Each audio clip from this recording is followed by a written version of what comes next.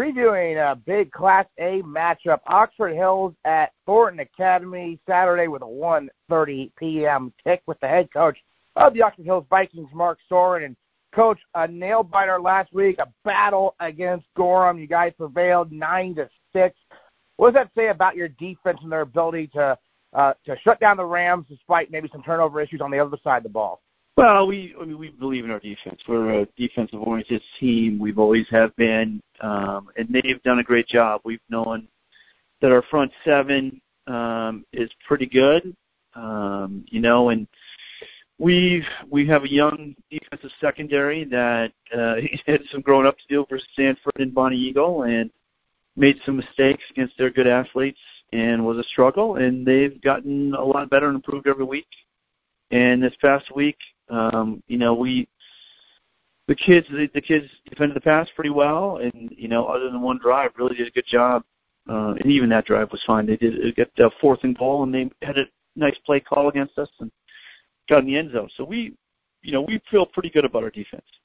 Atticus Soehren completed 14 of 21 passes for 251 yards against Gorham. You're not afraid to let him, even though it's his first year starting, air the ball out when needed. I mean, what do you see from his development just over the course of this season alone? Yeah, I mean, he's a bit of a surprise, honestly. He was the next quarterback coming after Colton, and, honestly, we just didn't really know where we were at with him as far as throwing the ball goes. He's a smart kid and a pretty good decision maker. So when we started, working with him, and even last year when he'd run scout team, we realized he's a pretty accurate thrower.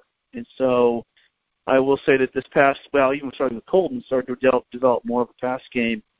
And we knew we weren't going to have a run game with Atticus like we did with Colton as far as the quarterback running the ball. But we knew Colby was going to be a very good running back for us, and we knew we had a pretty strong offensive line. So, that sort of has developed as time has gone on. He's at a 100-yard game every time. And so when they went man against us, and we've got good receivers. That's the other thing was, it's not just Colby. We've got, a bunch of good weapons out there that we can use. And we thought, it's no sense in having those guys sit there and not have the ball. So it's as much as getting them the ball as it is having Atticus throw. And so last week he just made some really nice throws against that man coverage. And the truth is they really couldn't match up with us. We just turned the ball over 4 times. We're lucky to win the game after turning the ball over 4 times. So, it's been nice. It's nice that we now know that we can use Atticus in that capacity and have him throw and feel confident using that part of the game plan. Yeah, one of those weapons you mentioned is Addison Brown, 7 catches, 106 yards against Gorham. Addison Brown, where'd this guy come from? I don't remember him doing a whole lot last year, but this year he's having a monster season as Soeren's main target there on offense. His growth has just been incredible as well, hasn't it? Yeah, last year when we were, looking at that team, and we just had a lot of talented seniors, and, as a coach's conversation, I remember thinking that Ty LeBlond and Addison Brown would probably start on a lot of teams in the state of Maine, and then they were just backups for us. And so, coming up, we knew those guys could catch, and Addison just has phenomenal hands. He's just made some incredible catches. He's a great route runner, and he's athletic, and he's tall. So, I totally understand he's coming out of nowhere as far as the league goes, but for us, we knew he would be a strong weapon coming up. Certainly. And then obviously, Thornton Academy, they're once again rolling this year, it seems like. They've maybe been not quite as dominant, but they're still 6-0. What can you tell me about what you know about Thornton and what they're bringing to the table once again this season? Well, again, they've sort of reloaded again. They lost some talented kids, but they have talented kids coming back and some returning starters. They expect to win every game. They clearly are well coached. They clearly execute at a very high level. They've been down in 2 tough games and come back, 3 actually, come back in the 3rd and 4th quarters to win. They just, as a group, when you're in a winning program and winning culture, you understand the effort it takes to win and to do it for 4 quarters, and that's what we're trying to learn over here. And that's been our talk all week, is that team is going to expect to win, and they're going to expect to beat you, and they're going to play all 4 quarters for it. And we need to be prepared for that. We need to be prepared for that effort level from them and for us. And then Saturday afternoon game versus Friday night, what's your opinion on that in terms of how you prepare and everything? We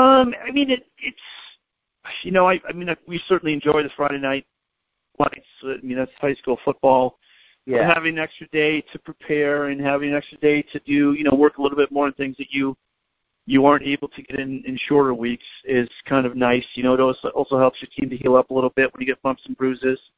And so, I think the hardest part is actually just waiting during the day. It's not a huge issue otherwise, but it's waiting during that Saturday to get ready to get going. But, it's kind of nice to have an extra day each week to get ready. Circling back to the Oxford Hills offense, you touched on Colby Van Decker. You knew he'd be the running back entering this year, but he's had to buy his time, right? He's a senior now, but he's had to play behind, some really talented runners in the past few years, and now he's finally getting his chance. And the games I've seen, he's really made the most of it. What are your thoughts on, Ryland's younger brother making a name for himself here as a senior? Yeah, he sure is. He's just an incredibly strong kid and tough, and he's quiet. And he just does what you ask him to do. He's a great teammate. And he has bided his time. Last year he was behind Emerson Brown and Parker LaFrance, and they were 2 excellent backs. And so he would get some work here and there. He had an injury even his sophomore year with a foot injury later in the year. And so he's put in his time, and he's been incredibly dedicated in the off season. And you can tell, he's tough to bring down. He's just a tough running kid, and he's not unlike Ryland. Ryland was also that sort of tough running back kid. Colby, we worked with him a little bit to cut more open spaces. He likes to run into things. So we're like, let's run around some things here. And he's done a great job at getting better at that as well. Defensively, you had to replace guys like, Alex Turner was a shutdown corner for you, but so you had to replace a few guys, but there is a lot of experience there on defense. Who are some players who have really stood out, players fans should watch on Saturday to have a big impact against Thornton in terms of shutting down their explosive offense? I don't know if there's any one. It's you look across the board. We've got a couple junior interior linemen, Marcus Stone and Dylan Rawlings, who've just been phenomenal for us. And we've got about 4 linebackers for 3 spots that we rotate in and out. With Cade Truman and Isaiah Ofiro, who's a sophomore, and 2 other, David Dingley and Cole Dunham, who are both senior linebackers. They've got to make a bunch of tackles for us this week. That's going to be really important to stop them. They just, Thornton, it's not a super complex offense, but they run it really well, and they have a strong run game. So we've got to be prepared for that. And then they've got athletes out wide. So, our defensive backs, like I said, there's not a senior amongst them.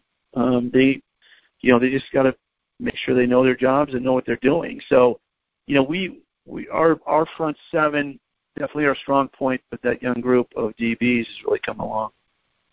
Certainly, and then obviously one of the storylines in high school football in general this year is the realignment, and now it's just Class A. There's no north, there's no south. A little bit more, I guess, than halfway through the season right now. What are your thoughts on how that realignment has played out? Well, I think that I can speak for all the Class A coaches saying, we think it's ridiculous that there's only 8. I don't think any of us have any problems playing each other. We can't wait for the game Saturday. We love playing Bonnie Eagle this year. We played Sanford in the past, and they've always had our number. It's a great challenge for us. We enjoy those pieces. But an 18 class is too small for Maine. We have plenty of teams that are big enough to compete. I think that, there was some talk about Class B being too small, and I don't know. You've got a number of schools that are 1,400 kids in the school, and we've got 1,000. So we're considerably smaller, and 950 is Class B. So we're 50 away from that marker. I think that there's probably plenty of schools there in Class B that compete in Class A. We've beaten both our Class B crossovers, but there's other Class B schools that have beaten Class A teams, and you can see that the Class B schools are doing a pretty good job against some of those teams that dropped down. So, it's frustrating actually that was the alignment, and we hope that there's more teams in Class A next year. Okay, Coach, thanks. And last question for you: biggest key to upending the Golden Trojans? Well, you got to play 4 quarters of mistake-free football. They execute at a very high level. They don't make many mistakes. When it comes down, they're deep. So, it's got to be in that we've got to be close enough in the third and fourth quarter to have a shot.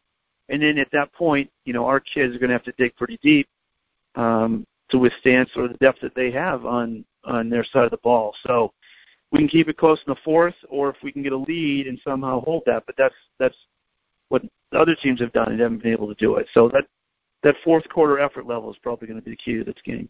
All right. Mark Soehren, thank you so much for taking the time to join us, and we appreciate your time. Great. Thank you.